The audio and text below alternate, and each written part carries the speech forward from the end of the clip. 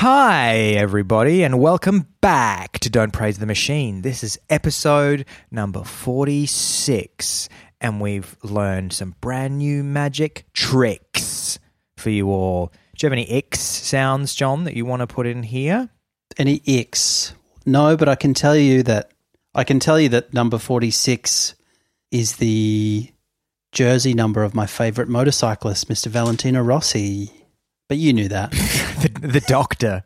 Is that what they call him? That's what they call him, yeah. Ah. He's got it written on his little Italian bottom. El Doctoro. And he goes, "It's me, the doctor." 46, also the number of the current president. Oh, Biden is 46? Biden's 46, and we have 46 chromosomes. Wow, you did some good 46 research. Man. Took a couple of days off work and did a deep dive on the number 46. It's because you hired that research assistant. Yeah. Now you've got a DPTM research assistant. You've got a fellow. Yeah, he's good. I have a little honorary fellow. Just 1 second, Al, and you just turn off camera and just say, "You got it wrong again." What the devil is this? What type of a fellow are you? You were at Oxford. Did they give you fellows? Did you have a fellow when you went to Oxford? When you did your BPhil at Oxford? Yeah, they gave you little. Everyone got a fellow that would follow them around and wipe the crumbs from their mouth. Yeah, I think you're conflating it with the little helper in Harry Potter. I just got a letter of invitation and an employment contract inviting me to be an honorary senior fellow. Is that true? Yeah, I'm going to be teaching at Melbourne Uni this semester, and my title is honorary fellow, which I like. You know, I'm happy to earn peanuts if they give me a fancy title. Yeah, that's how you can introduce yourself at dinner parties for a little while. I'm a fellow. I'm an honorary fellow. I am the very model of an honorary fellow. So there you go. Shout out to all the fellows out there. It's a title that can be bestowed on ladies as well. Yes, you're called a fellow, or is it fillet? Fillet, yeah, fillet. The best a lady can get. That's true. It is an odd title to bestow on a woman, but then I guess so is master and bachelor. I like to sort of oscillate between jobs that have weird nomenclature and require me to wear gowns. That's my place in the world. Do I get a gown in my introductory fellow pack? Yeah. What's in my fellow pack? Well, there's a copy of Who Weekly. There's a couple of cans of Pepsi Max. And today's Friday for you? Today's a Friday. And I've started the podcast a little differently. I hope that you won't mind me saying and sharing this with our listeners. I think they'll be excited to get a little look behind the curtain. I thought that it might be interesting just to see if it affected my affect, my demeanor, the places where my mind goes if I didn't wear any pants. So I haven't got any pants on. Well, actually, I was gonna say you seem a little bit more low energy. So if that's what it's done, too casual. Get those pants back on. Yeah, no, the low energy is because I've got gastrointestinal problems, which we don't need to go into in the podcast. And that's why you don't have any pants on. Jacinta said, I'm not doing another load of washing. Get the pants off. Put a towel down. We can just throw it away at the end. Oh, fuck.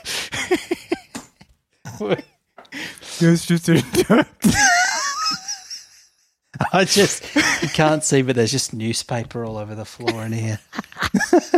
Go and make your podcast in your nest. We'll clean it up afterwards. Yes, Jacinta. I'm just going to go in my pod nest. I'll put a bowl of water out for you and some seed. Just grabbing handfuls of seed off the table. Oh, we need to. I haven't cleaned the newspaper in a couple of weeks. No one wants to hear this.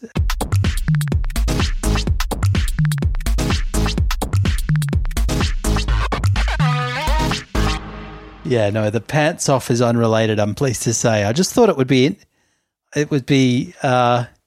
interesting experiment to see whether, because I sometimes sort of flirt with the idea of, say, tuning into a work call or to a court appearance without pants, but I feel like somehow it would come across, even though it would be invisible. Oh, you mean of course on Zoom, not on Zoom, actual court appearance, not in person. No, the Lionel Hutz. Yeah, exactly. Yeah, that's right. But no, it's it always seems like somehow I'd know, and well, obviously I'd know, and somehow that would affect my performance, or I'd be too unprofessional or something. Yeah, or if you had one of those proper webcams, you know, some people upgrade from, because typically a laptop comes with a fairly affordable camera built into it, so you're typically not getting the best video quality on your built-in laptop camera. So a lot of people these days in the Zoom age, if they want to really up their Zoom game, you buy external webcam like people used to have before they were standard in computers. Remember, before webcams were standard issue in a laptop, or often even in certain, I guess even like desktop computers, sometimes the monitor comes with a camera built into it. I don't know.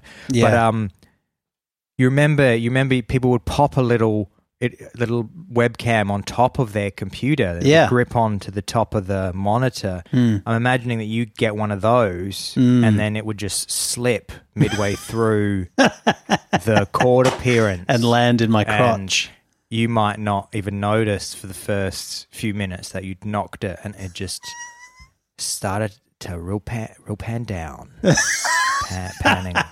It was just right down, recording my bits for several minutes. Man, do you think that'll be the end? I tell you what, I had that guy who masturbated on a Zoom call, that CNN anchor. Yeah, that's right. Masturbated on a Zoom call. He's just back on TV. Yeah, well, he didn't know he didn't know any better. I mean, if he'd been aware that he had an audience, he wouldn't have been back on TV, I presume. But I had a strange sort of innocuous near miss recently where I had plugged I'd put my phone on Bluetooth so that I could play some music through our Bose speaker while we had some guests in the backyard. Bose. And then I went downstairs to use the bathroom and took my phone with me, and then someone had sent me like a funny YouTube clip or something, so I just clicked on it, and then it started playing the sound of the YouTube clip through these speakers, and I thought, that's interesting. I wonder if this scenario has ever gone like catastrophically wrong for someone. Because absolutely has. Yeah, I mean, that must have happened in a variety of ways. Yeah, because I don't know what the stats are, but the statistics on people who sample internet pornography is pretty massive. So the old, watching a romantic comedy with the partner and then saying, oh, I'm just going to go to the bathroom now. Then you think, well, I'm here. And then you have 5.1 surround sound turned up as loud as it goes with subwoofer. And you choose your favorite adult website. You put in your favorite boobs.org for whatever takes your fancy in that moment. And then suddenly it's just blasting throughout the audio of it, just blasting through the neighborhood with the subwoofer. Do you have any music that you'd be ashamed for people to know that you listened to? So you might put a song on, and then you didn't realize that the Bluetooth speaker in the other room was connected to your phone still at the dinner party, and you just wanted to listen to your favorite song for a minute, and it came on the Bluetooth speaker. I mean, I've always said I have no music shame. Yeah. And I just think good music is good music, and I just don't really care. At this same party, I think I did put on a playlist of mine, and there were some things on there that a lesser person would be embarrassed by, but I really embraced that. Okay. You know, like somebody goes, why, you know, you've had these kind of cool indie tracks on there, and now Soulja Boy's playing, or now like you've got Rank that Soulja. Cheerleader by, who's that guy who did Cheerleader? I love that song. Is Cheerleader that kind of... It's very like crisply reggae? produced. It's sort of a bit reggae-ish, yeah. Yeah, I love that song too. How does it... Oh, fuck, I haven't heard that song in years. You look like a model. You grant my wishes like a genie in a bottle. Yeah, and it's and the version that ended up becoming really popular is actually a remix by a young German producer. Oh, I know that I found myself a cheerleader. You are always around when I need her.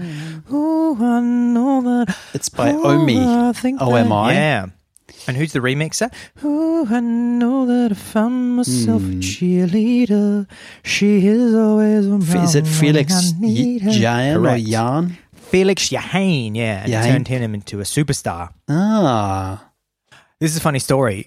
When Spotify was I don't think they do this anymore. When Spotify was experimenting with connecting to social media apps, they had an option where you could connect your Spotify to Facebook, and Facebook would automatically update a certain status that told all your Facebook followers what song you were listening to. So it would say, and I reckon you used to post jokes on Facebook where you just screen cap what it's, and you'd choose things like Crazy Frog, Axel F, and it would and post it, and and Facebook would say John was listening to Crazy Frog. Yeah, that sounds like something I'd do. I had a friend. Yeah. I have a friend. They're still alive, and they're still my friend.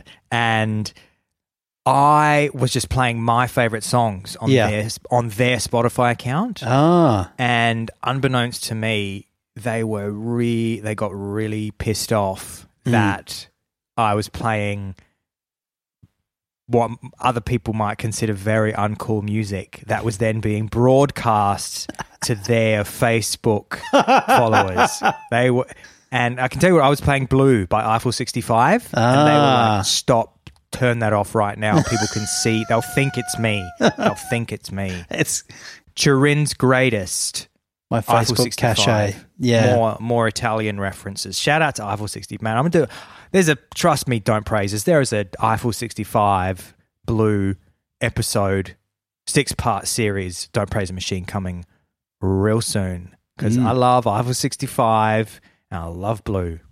I have this strange memory of when I got braces in it when I was a teenager, and my orthodontist was having this discussion as he was sticking his hands in my mouth with his dental hygienist about that song, which was very big at the time, and about what the lyrics were, which he couldn't work out.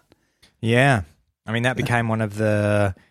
That was almost like a pre-internet meme, was the discussion of what were the Eiffel 65 lyrics. Is it just nonsense? Kids at school.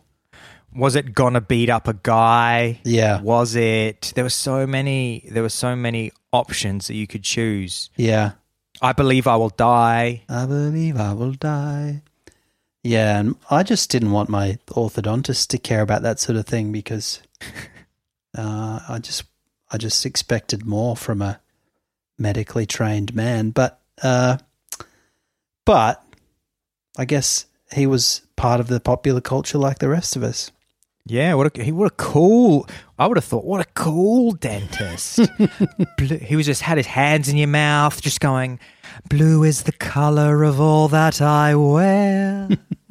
I have a girlfriend and she's so blue. He's just doing a crooner version for you. Blue like my Corvette, it's standing outside. Probably did have a Corvette too, because he was an orthodontist.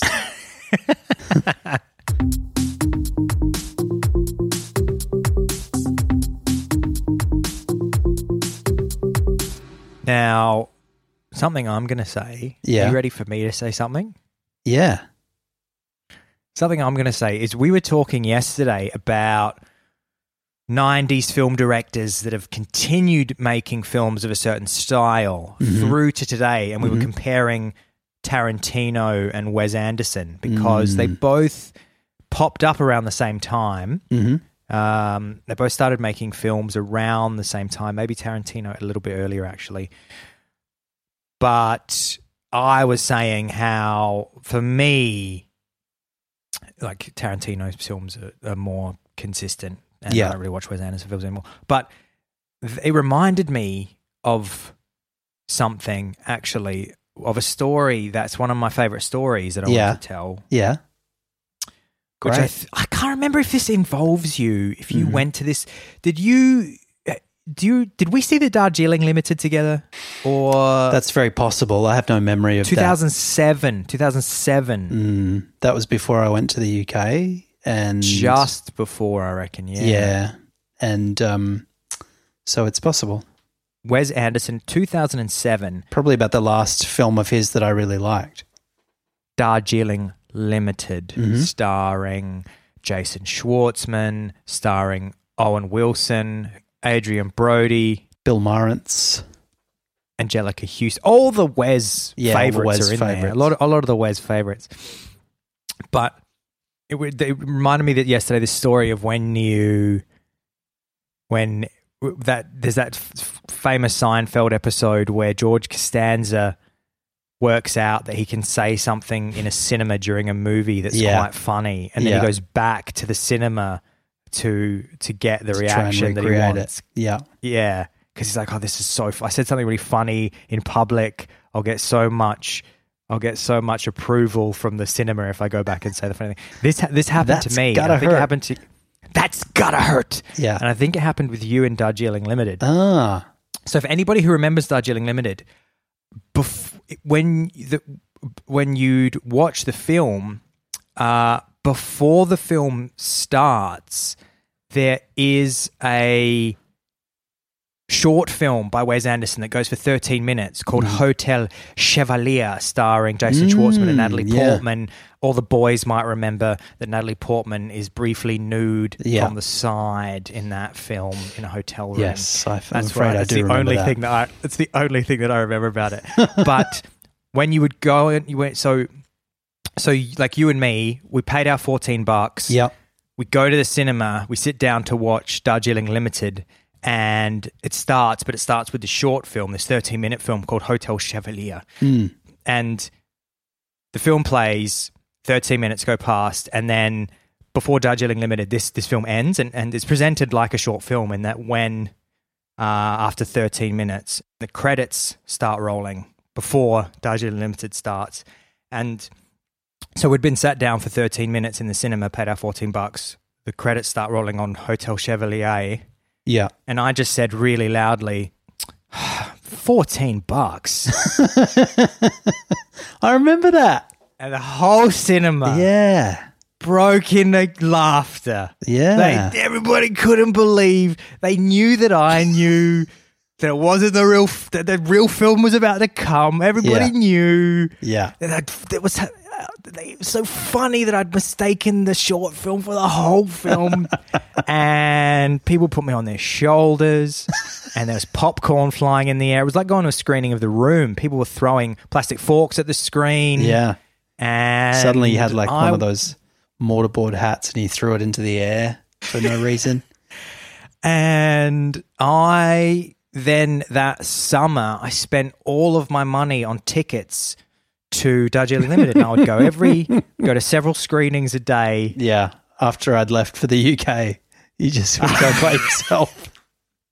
And I eventually could work out what screenings would have the most people at them. Yeah. And some of the best friends that I have today cinema goers who were at Darjeeling Limited who saw me do the joke, and we became friends. Most of my friends, except for you, John, are Darjeeling Limited friends who I met after doing my sigh $14 joke. You're gonna shed some of them today after they learn that was just a bit of a rote joke that you were doing 3 or 4 times a day for several months. And then, much like a stand-up comedian, by the end of that season of it being screened, my delivery was so tight because I'd done it hundreds of times. Yeah. It was a really tight delivery by the end, and I made some really good friends at Greater Union Megaplex Marion. I made some really good friends at Piccadilly Cinema, North Adelaide O'Connell Street. Made some really good friends Hoyts Nord. Made some really good friends. What was another cinema in Adelaide that you would... Palace Nova. I did make some very good friends with Palace Nova. I even mixed it up a bit, and I flew to... I just flew to the Gold Coast to see what the Queensland audiences, if they were had the same... They were receptive to it too. They loved it on the Gold Coast. That surprises me. They're not known for their wit.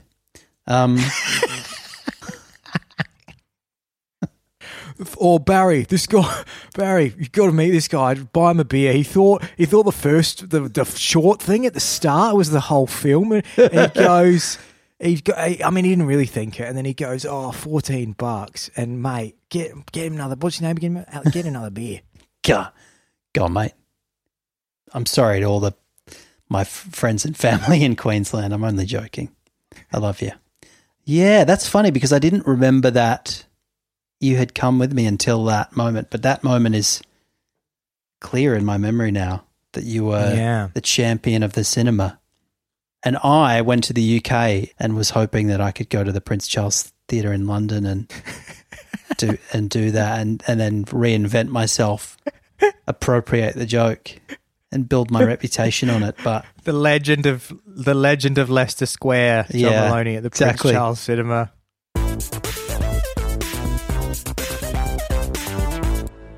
Now, do you have something that's as good as that? You pantsless freak. First you're telling me I'm low energy. Now, bring the pain. Well, I've been puzzling the last few days over an interesting story.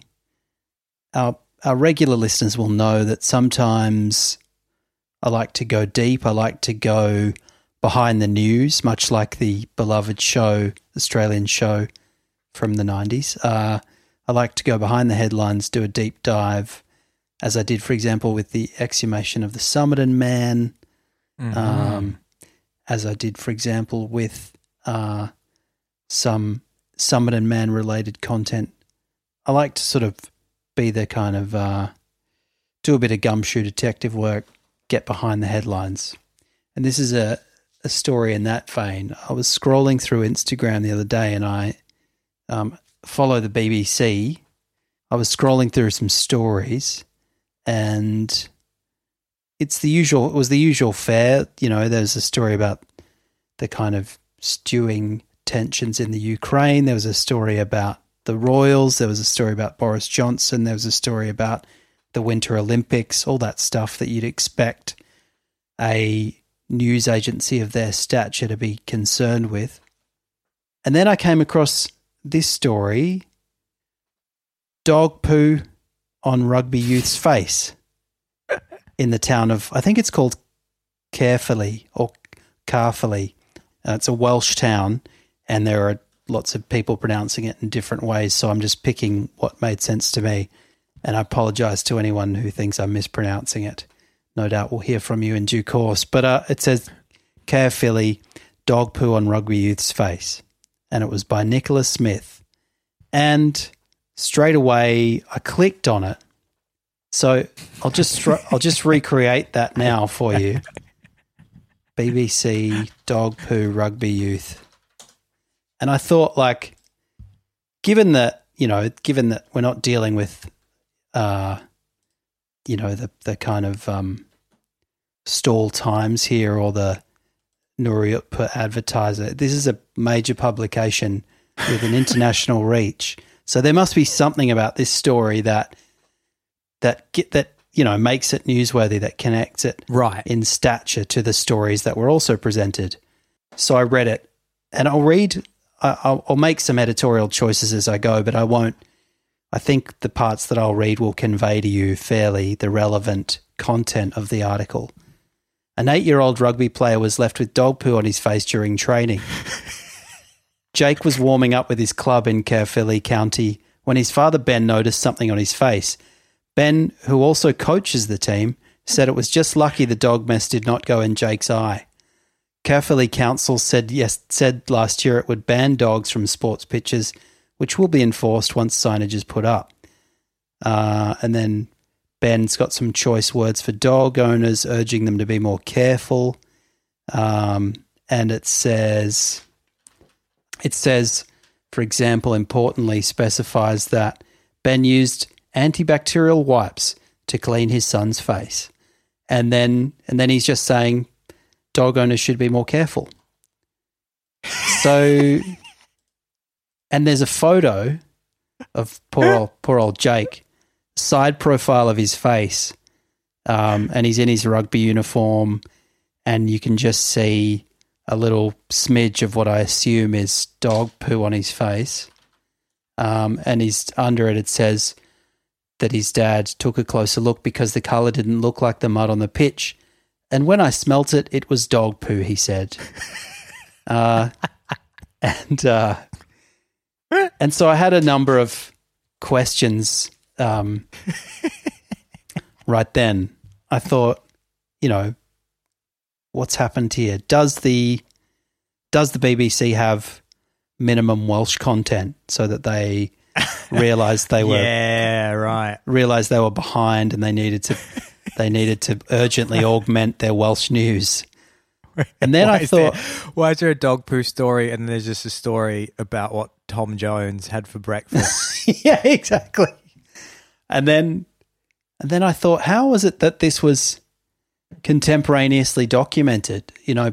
I can only assume it's the father/coach who took the photo, and he must have taken the photo and then gone, unless somebody else then contacted the BBC, then gone, okay, now I'm going to contact the BBC. Yeah. Which just makes me think, what was his conception of the words newsworthy and news? What was his conception of BBC's function? I love the idea that probably the Daily Mail said no to it first. Yeah, exactly. And then he's like, I'm going to go right up the chain. I don't care what it takes. And so you call the BBC. I don't know how it works. You go through to a switchboard. They put you through. There's a poo line. They put you through poo alert line. They put you through to someone, and somehow, somewhere along the line, he convinced somebody to come out, interview him about what had happened. They obviously formed the view before or at that time that it was newsworthy. And then I guess, I don't know what criteria BBC have to run a story, but they must have had to run it to their superiors who agreed, yes, we have to tell the story about the poo on the kid's face. And I just thought, well, it didn't go in his eye. He was fine. It just went on his temple. And it wasn't very much dog poo. I feel like things more newsworthy than that happen to me most days. And so I looked up the person who wrote the article, Nicola Smith, who's the BBC Wales Today reporter for BBC. And I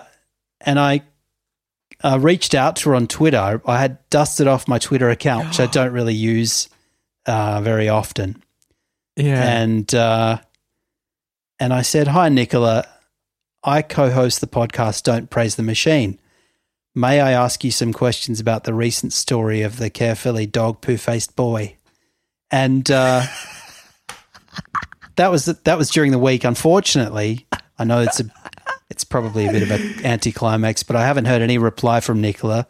So I'm using this opportunity to double down on my request. If she or anyone from the BBC is listening, I just want to ask some of those aforementioned questions about how this came to be. Is there something I'm missing? Like, is there a fixation in the UK with dog shit on sports pitches that makes people particularly concerned about this issue? I mean, it was one of those things that made me think, like, am I living in a simulation? Why have they run this story? It's so odd. Yeah, because there was nothing that I could detect that made it a remarkable event of any kind. Imagine showing that to a family that just had their house bombed in Yemen. It's like the Saudis had just like used a US purchased rocket to destroy some village in Yemen. It's not a mention of it on the BBC page. But and then the dog poo rugby boy. Yeah, I mean, so some social justice advocate is on the phone with him going, look, we just think it's important that the world knows about this horrendous conflict. And they go, yeah, I understand, but there's a lot of stuff going on in the world. So we'll fit it in when we can.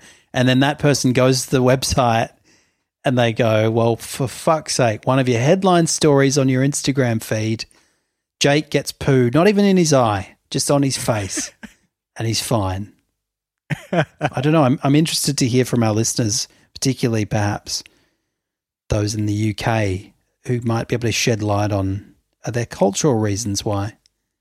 There's a lot of tension at the Russia-Ukraine border yet. Oh, yeah, I know, but pretty low on Welsh content. Is Catherine Zeta-Jones doing anything today we can get onto? Yeah. No. I appreciate that you went to the effort of reaching out to her on Twitter. I like... well, yeah, hopefully we'll hear something, but I don't... You can send her the episode now. Yeah. Just say, well, you didn't comment, and this is what we were able to surmise in your absence.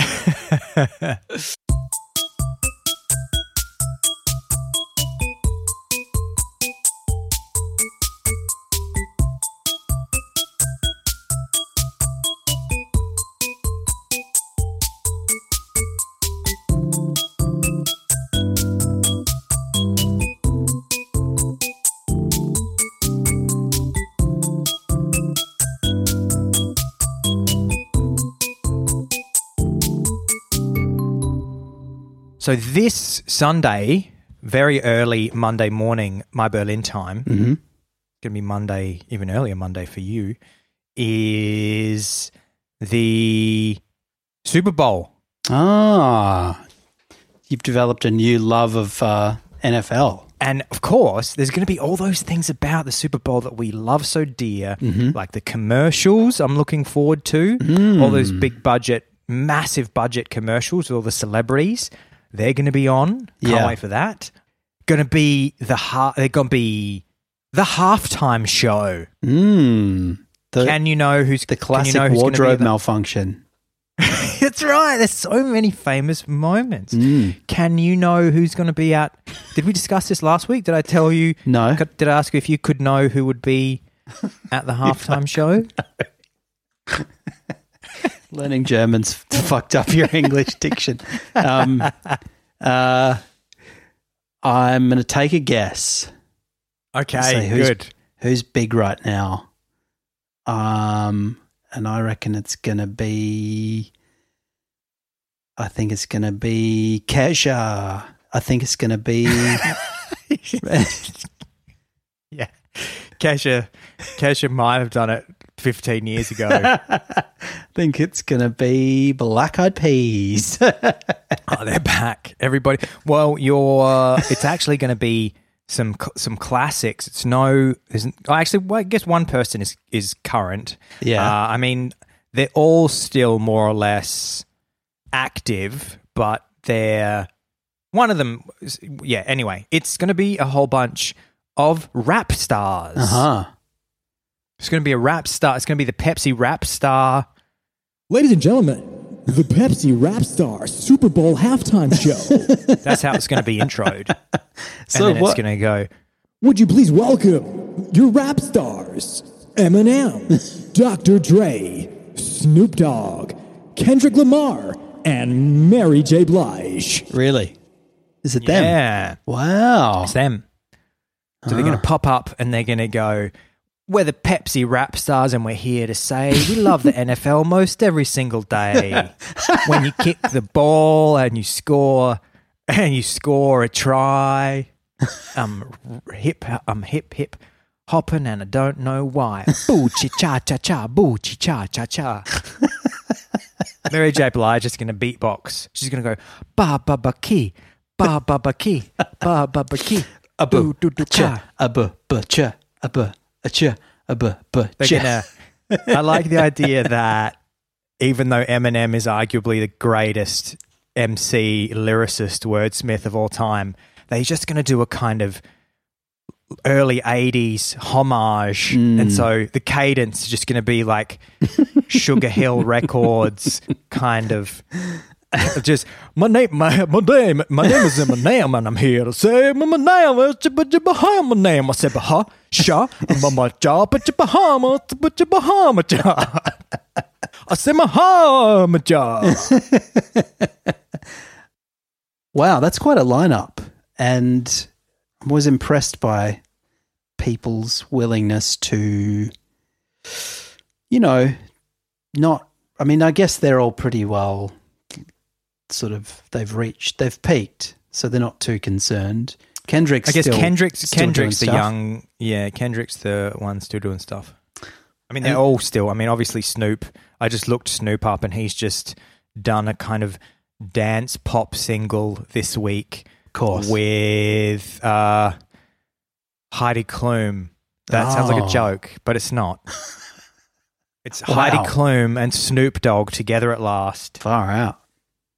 We could probably get him to do the wrap-up rap for us.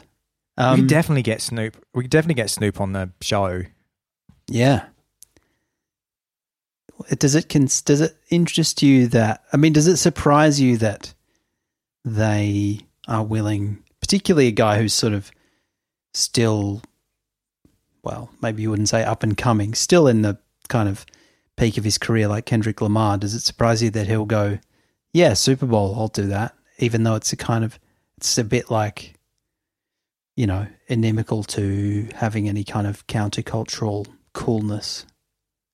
No, I don't think it interferes with your countercultural coolness. I think that it is a symbol of success. If you get, all the greats have done it. To be asked, I think would be such an honor for people. If you go through the lineup of people that have been asked, you get some pretty ropey ones in there, like Madonna, for some reason, got LMFAO to join her, which was weird in 2012. Because she definitely... I think Maroon 5 did it. Yeah. Maroon 5 are big enough that they would warrant it, I believe. Bruno Mars did it. But then you've got like U2 did it. Red Hot Chili Peppers did it. And, of course, without question, the greatest Super Bowl halftime ever is the 2007 Super Bowl 41 Prince halftime show. Yeah. And that is just that probably goes for like 13 minutes. Right. And have you seen that? No, but I've heard about it. Honky donkey. Everybody out there, open whatever browser you use. Maybe it's Chrome, maybe it's Safari, maybe it's Brave. Yeah. Maybe it's Netscape. Doesn't matter. They'll all work. www.bing.com and then go look to up www.altavista.com. Ask Jeeves. Ask Jeeves about Prince and Super Bowl 41, Miami Gardens, Florida. Attendance is almost 75,000 people in the stadium. And the stage is modeled like the Prince love symbol. And he's there and he's wearing a beautiful aqua kind of suit with orange shirt underneath. And he just, instead of all the kind of razzle-dazzle lasers and lights and faff that tend to come with those shows, like Michael Jackson's was a lot of that. And it's just Prince, and he is just tearing it up on the guitar, and he's singing. He sounds sensational. He's playing all along the Watchtower cover. He's playing Best of You cover by Foo Fighters. He's playing Proud Mary. He's playing 1999. And he ends with Purple Rain. As the rain comes down, he is just filled with a supreme confidence that is something to behold.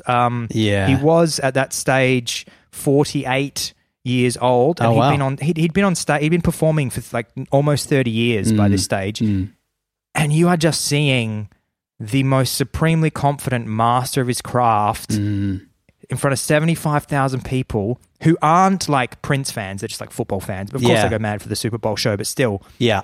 It's not like a little theatre that he's commanding. No. And you just cannot get over the talent and confidence and brilliance of this man is just astounding. And it's amazing to see. Yeah. Prince, Super Bowl 41, there you Miami, go. Florida. Put it into Netscape right now. Gather your friends and family around the PC and put into Netscape. I think it only works on Netscape, this. Put into Netscape Prince, Super Bowl. Yeah, I must admit that mate, when you do yourself a favour. You showed me the Prince clip of him performing at George Harrison's memorial, and my dad's favourite clip on YouTube. Yeah, I can see why.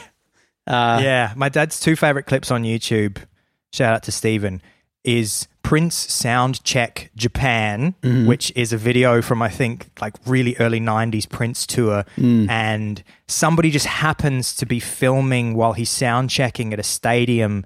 I think it's in Tokyo. Right. And he's just, he's like a multi-instrument man. So in this case, he's just on the piano. Yeah. And he's just sound checking, but you're just like, oh my God. So my father loves that. So my father says two things mainly into the smart TV remote control. He says, Prince, Japan, sound check, and that comes up. And the other one he does is he goes, Prince, George Harrison Memorial. But yeah, I sent you the Prince George Harrison Memorial video. Yeah. And he just kind of, he obviously plays very well, but he's got this real elegance and kind of style in the way that and attitude in the way that he plays, like in the way that he actually plays the guitar. And then he just kind of stops at some point or I don't think he even does stop playing, but he just kind of casually sort of launches himself and has a bit of a crowd surf and then comes back up, keeps pressing on. And the rest of the, like George Harrison's son is there just kind of losing his shit. And with his massive grin on his face. His like mouth agape. Yeah. But just the level of kind of virtuosity, I guess is the word, is astounding. And in that case, of course, he's not singing. It's just him on the guitar playing... While My Guitar Gently Weeps. Yeah. Over While My Guitar Gently Weeps. And Tom Petty is up there as well. And they're just kind of playing the sort of looping phrases while he just like tears it up on the guitar. Which brings me, of course, to Justin Timberlake and Janet Jackson. Probably one of the great performances in music. And before that, we didn't know what the phrase wardrobe malfunction meant. No, that's true.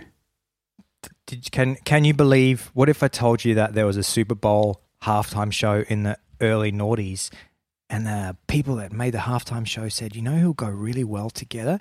Aerosmith and NSYNC. And then you got Aerosync.